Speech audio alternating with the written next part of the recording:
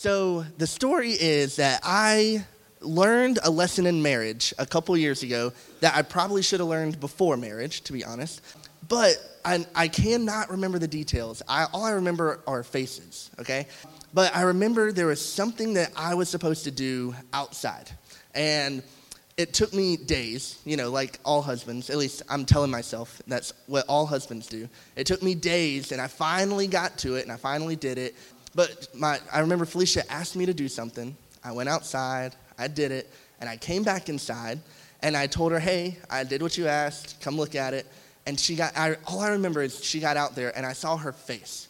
And her face told me I did not do what she asked. It was one of those faces like, you're dumb, you're not doing this right. Like, it was one of those looks. I call it the widower look, but we won't get into that. But it was one of those where, like, she just wasn't happy with it, right? And so I looked at her and I said, you asked me to do this. And she's like, yeah, you're saying the right words, but you didn't do what I meant. And so the lesson I learned, and I use it with Felicia, with my job, I use it all the time now. Anytime somebody asks me something, I repeat it back to them. I say, this is what you mean for me to do, right? And I want to make sure, because there was a disconnect in communication. Like, the words you say did not match what I understood, right? And again, we tried all week to remember what it was I did, and I cannot remember. But, so there was that miscommunication where the words that you said is not what you understood. And so that's what I want to do today, is because the parable, we're going to look at a parable, and it's pretty short, it's pretty simple, and we probably know the words and we're used to the words, but I just want to get our understanding at the right spot, right? And kind of bring us back to that. So, if you will, we'll be going to Luke. Oh, sorry, there we go. Yeah, Luke 18, and we'll start in verse 9. It's a short parable. It's called the parable of the Pharisee and the tax collector. So, we'll start in verse 9, and we'll read through it real quick. It says, talking about Jesus, he also told this parable to some who trusted in themselves that they were righteous and treated others with contempt. So 2 men went up into the temple to pray, one a Pharisee and the other a tax collector. The Pharisee, standing by himself, prayed thus, God, I thank you that I am not like other men, extortioners, unjust, adulterers, or even like this tax collector. I fast twice a week. I give tithes of all I get. But the tax collector, standing far off, would not even lift up his eyes to heaven, but beat his breast, saying, God, be merciful to me, a sinner. I tell you, this man went down to his house justified rather than the other. For everyone who exalts himself will be humbled, but the one who humbles himself will be exalted. All right, so that's a short parable. And remember, so Jesus, he tells parables to try to teach us something through all that. So in this parable, there are 2 characters that are important to clearly identify who they are and have a good understanding of what type of people they are. So first, we have the Pharisee. So a lot of times in church, we kind of refer to the Pharisees as the bad guys or the villains, right? Because we've probably read or heard the Bible stories where they accused Jesus and kind of led to Jesus's journey to the cross, right? But if we have that concept in our minds, it kind of taints the point that Jesus is trying to make to his immediate audience, because we know in hindsight that's what the Pharisees were. But whenever he referred to Pharisees, it was a little different. So in Jesus' time and in the culture that they were in, the Pharisees were honestly widely respected. They were a group of people who separated themselves from the ordinary people, and they were singularly devoted to living a righteous life is what they were doing. They focused on obeying the law, and they were meticulous in what they did every day to have a spiritual life. So that's what they focused on. So because of that, they were highly regarded, and they were considered the spiritual leaders of the entire nation, okay? So they had this zealous obedience for God. And so when Jesus starts talking about the Pharisee in this story, he's not referring to what we would understand as bad guys. We know that. But what he would be referring to are these respected guys. They are good dudes. They know their stuff about Scripture. They are respected, right? Now, again, we know that the downside of that, right? They were overly zealous, and they thought living out the law was more important than their relationship with God. But overall, in that immediate culture, they were respected people, okay? So that's important, because whenever he says the Pharisee walked into the temple, we need to understand that immediately that's not a bad guy. That's a respected guy who knows Scripture. And that helps our understanding a little bit. So we'll keep that in mind. Also, what is a tax collector, all right? Because in our culture, we don't know what a tax collector is like they did, right? So first, in our culture, we don't have a great understanding of like community, like the ethnic identity that they did. So their culture was based on who they were. They were Jewish. That was important. That meant a lot to them, okay? So whenever you're living in Israel and you are part of that community, that is a big part of who you are. And so in this time, when Jesus was alive, Rome had come and taken over Israel, right? And they had conquered the people. And what they did whenever they conquered people is they would hire somebody from that country to take the oppressive tax from them. And these people would get rich off of the commissions that they took. And so they would charge more and more because it helped them get rich. And they were allowed to. Nobody could stop them.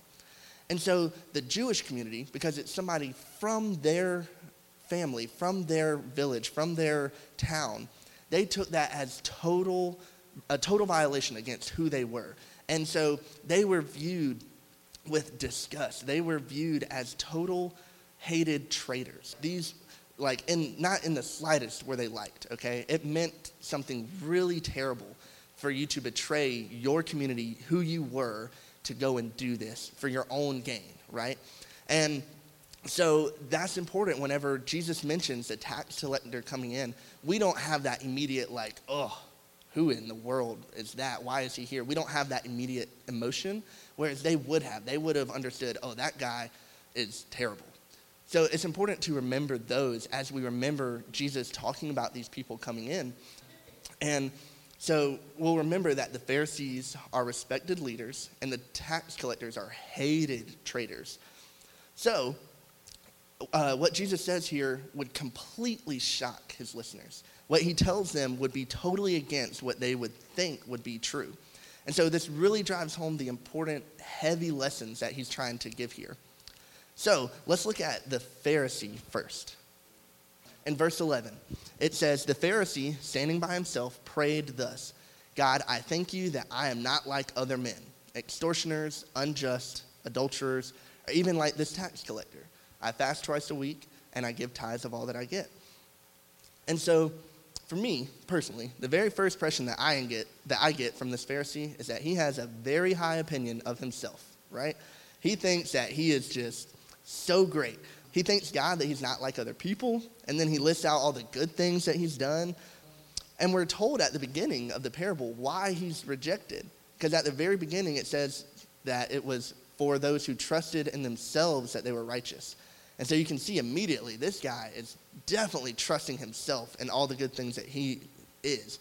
He says, I'm not bad like all these other guys. Just look at all this stuff that I do. Look at all these great things that I do. I am a godly person. I'm fasting, I'm tithing, I'm not like all these other people. And so here we can understand the Pharisee represents anyone who seeks salvation through their own effort. Anyone who thinks they can make themselves look better to God, right? And this is all the people that think they have the power to live a life that pleases God without any help, all right? And that's what he's representing. He trusted that through his own works, that God would be reconciled to him, that God would be pleased with the good things that he was doing. And that is a wicked confidence in ourselves, right? There's no way we can live a life that will be acceptable to God without the help of Christ. There's no way. And Paul talks about that directly. In Philippians, he says, in Philippians 4:4-6, he says, though I myself have reason for confidence in the flesh also, if anyone else thinks he has a reason for confidence in the flesh, I have more.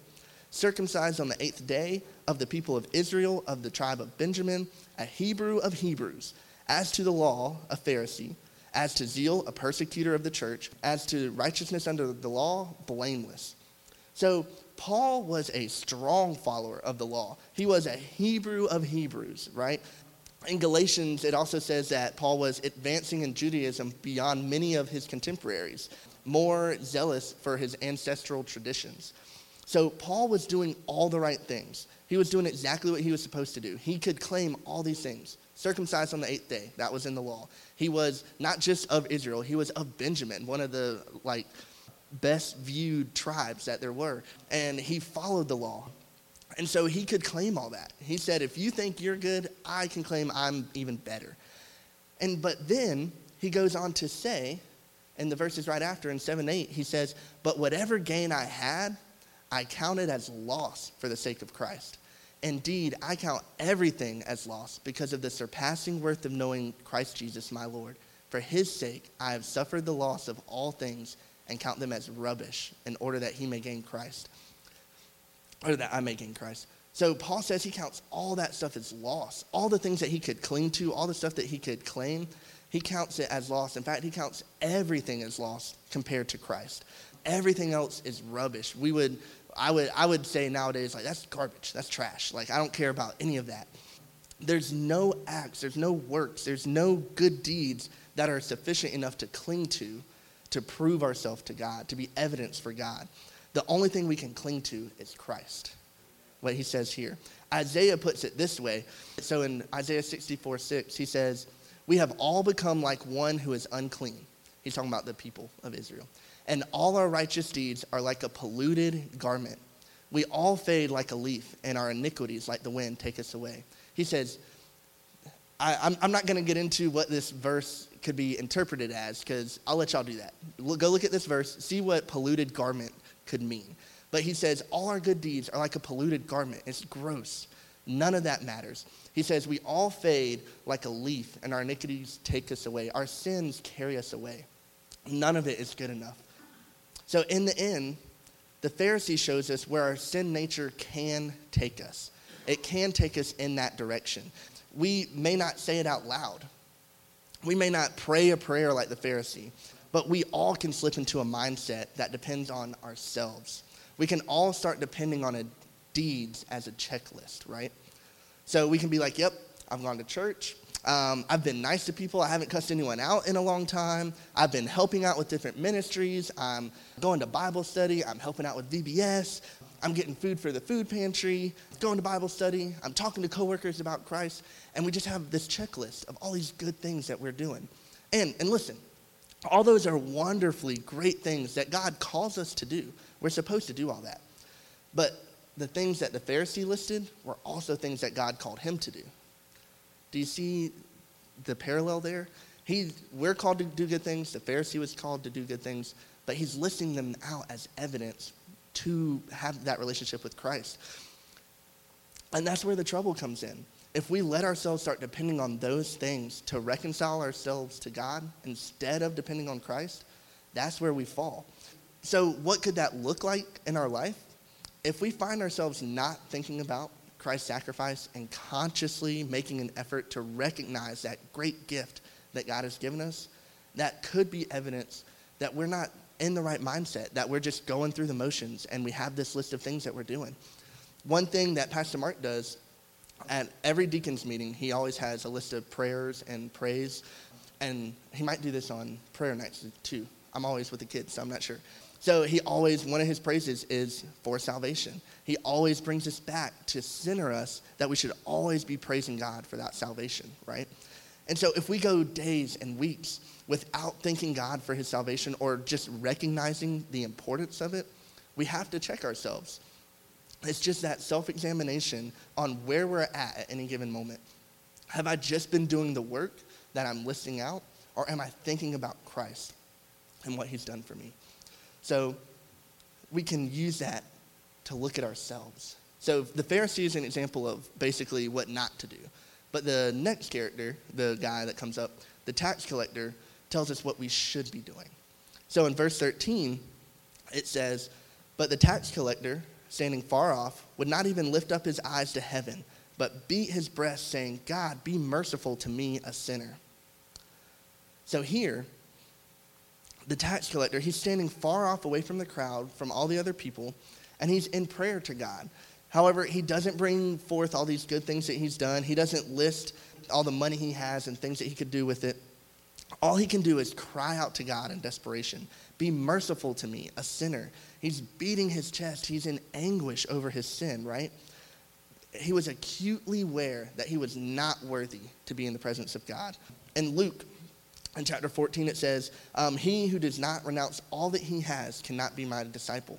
And so the disciple understood that sentiment. There was nothing he could do or bring or hold on to. There was no need for him to mention his money or what he could do with it. He was just broken over his sin.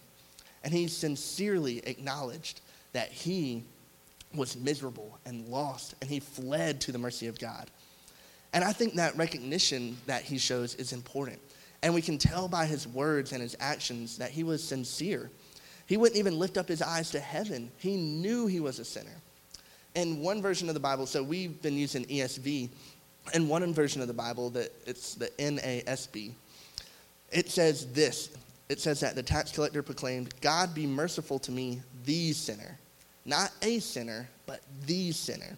And I think that idea really kicks home what it is that we can learn. It's really important because it shows that we recognize we're sinners on our own accord and that we're not just kind of grouping ourselves together as a human race. We're solely focused on what we are as sinners. And again, Paul gives evidence of thinking like this in 1 Timothy. He says, the saying is trustworthy and deserving of full acceptance, that Christ Jesus came into the world to save sinners, of whom I am the foremost. So he's recognizing that he is the chief among sinners. And we just talked about how much good things that Paul had, right? It doesn't matter how well we think we live our lives or how many good things we can list that we've done. We're all sinners in front of a perfect and holy God. A song that I like by Jimmy Needham, anytime I talk, I'll probably mention Jimmy Needham, so sorry about that. But a song that he wrote puts it this way. He says, will our bright lights become merely night lights towards him? He's saying the big things that we do when compared to God just become night lights. They're barely anything. They're nothing compared to God. It's not enough for us to cling to. The tax collector is coming before God in such a way that there's nothing he can do. He knows there's nothing he has or anything he can do will justify him to God. In fact, one of the words that he uses in this parable shows us how significant his plea is. And this is one of those things, like if you're just reading through the Bible, we probably wouldn't notice. I wouldn't notice. But as studying for it, the word merciful that he uses translates a word of the verb halexomai, which is, so they translate it from that, which means to appease, to make a propitiation, and to make satisfaction. And the reason I wanted to bring that up, because there's only one other time in all of Scripture that word, that specific word is used, and it's a very important one.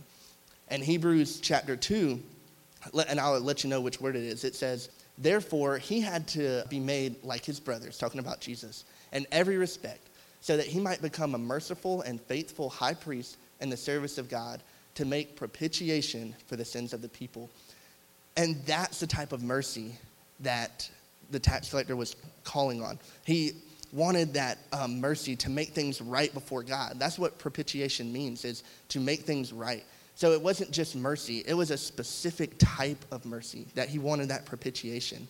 He's desperate to correct his relationship with God because he knows that his sin will always make him unworthy.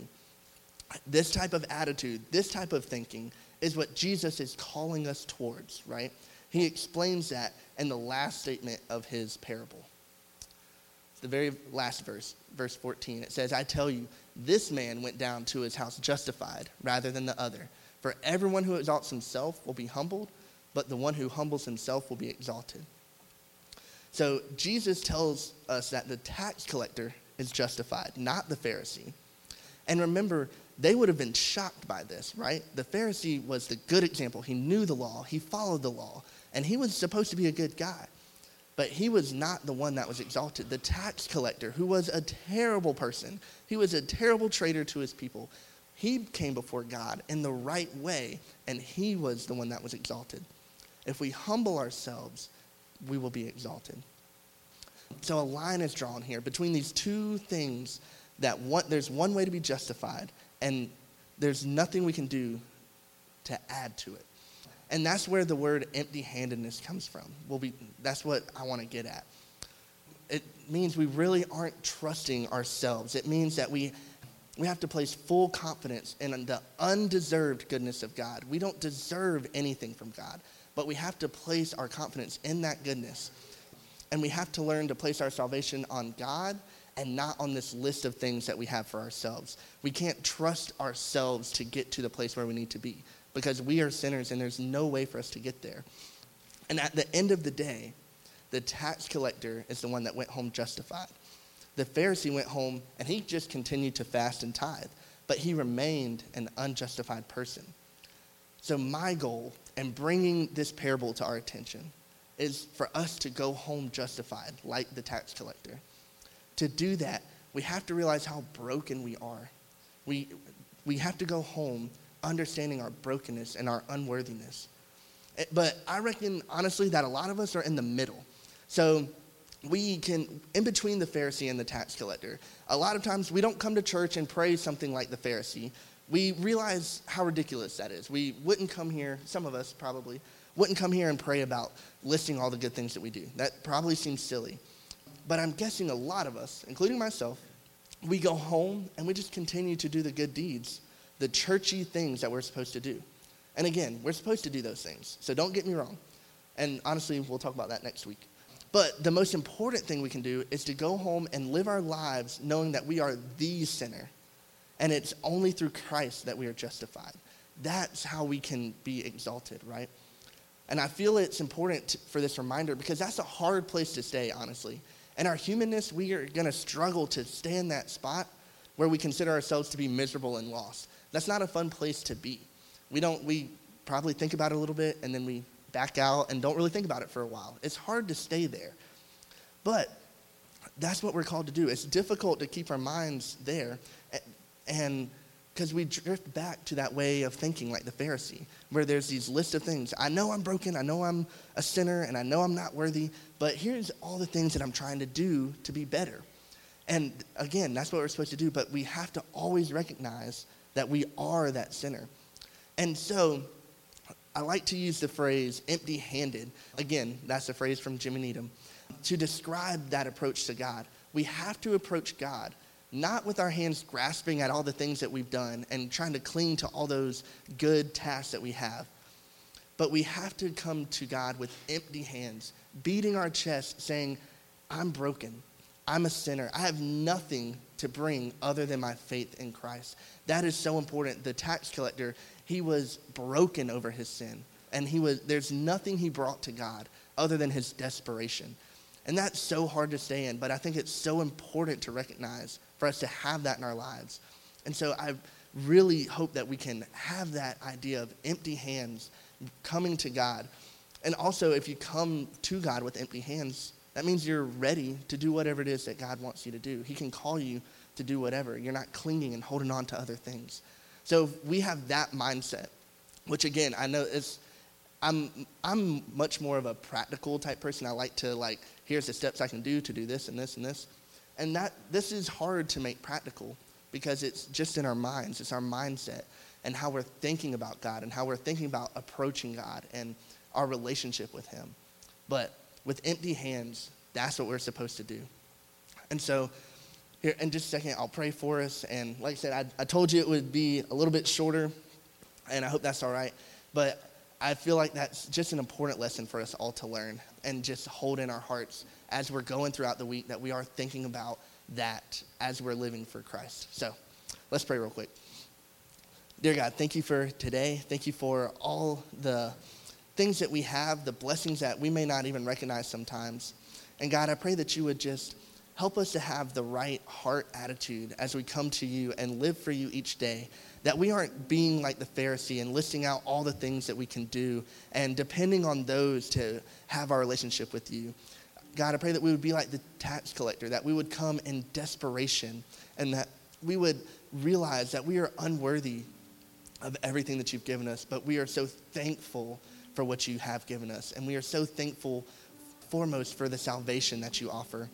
I pray that that would take over our lives and that would just infiltrate everything that we do, that people would recognize that in us, that we just are not exalting ourselves and that we are humbling ourselves to you, God. Help us be that way this week. Help us to just shine your light to the people around us and glorify you in everything that we do. And we just love you so much. Amen.